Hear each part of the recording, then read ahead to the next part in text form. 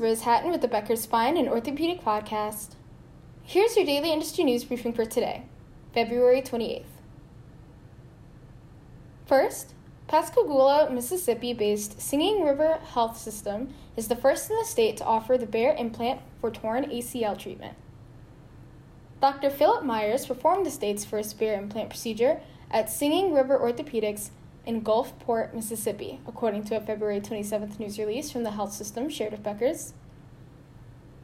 The Bear implant is a minimally invasive procedure that allows the body to heal a torn ACL by using the patient's own blood.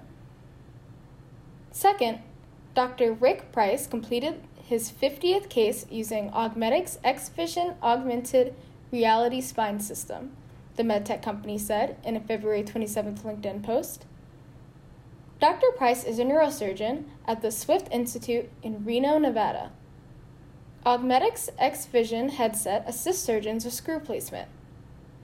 If you would like the latest spine and healthcare industry news delivered to your inbox every afternoon, subscribe to the Becker Spine Review e-newsletter through our website at www.beckerspine.com.